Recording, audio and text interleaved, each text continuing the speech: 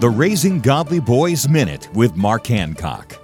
Do you remember your son taking his first steps? No doubt you had already been holding his hand and helping him take one step in front of the other, but eventually the day came where he climbed to take a stand and took those first few steps all by himself. You cheered with joy and excitement.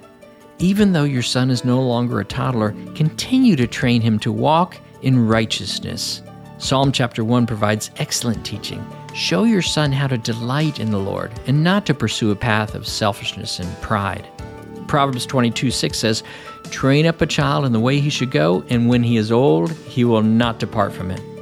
For more encouragement and parenting advice, visit Trail Life USA or RaisingGodlyBoys.com. You can raise godly boys. Visit RaisingGodlyBoys.com. RaisingGodlyBoys.com.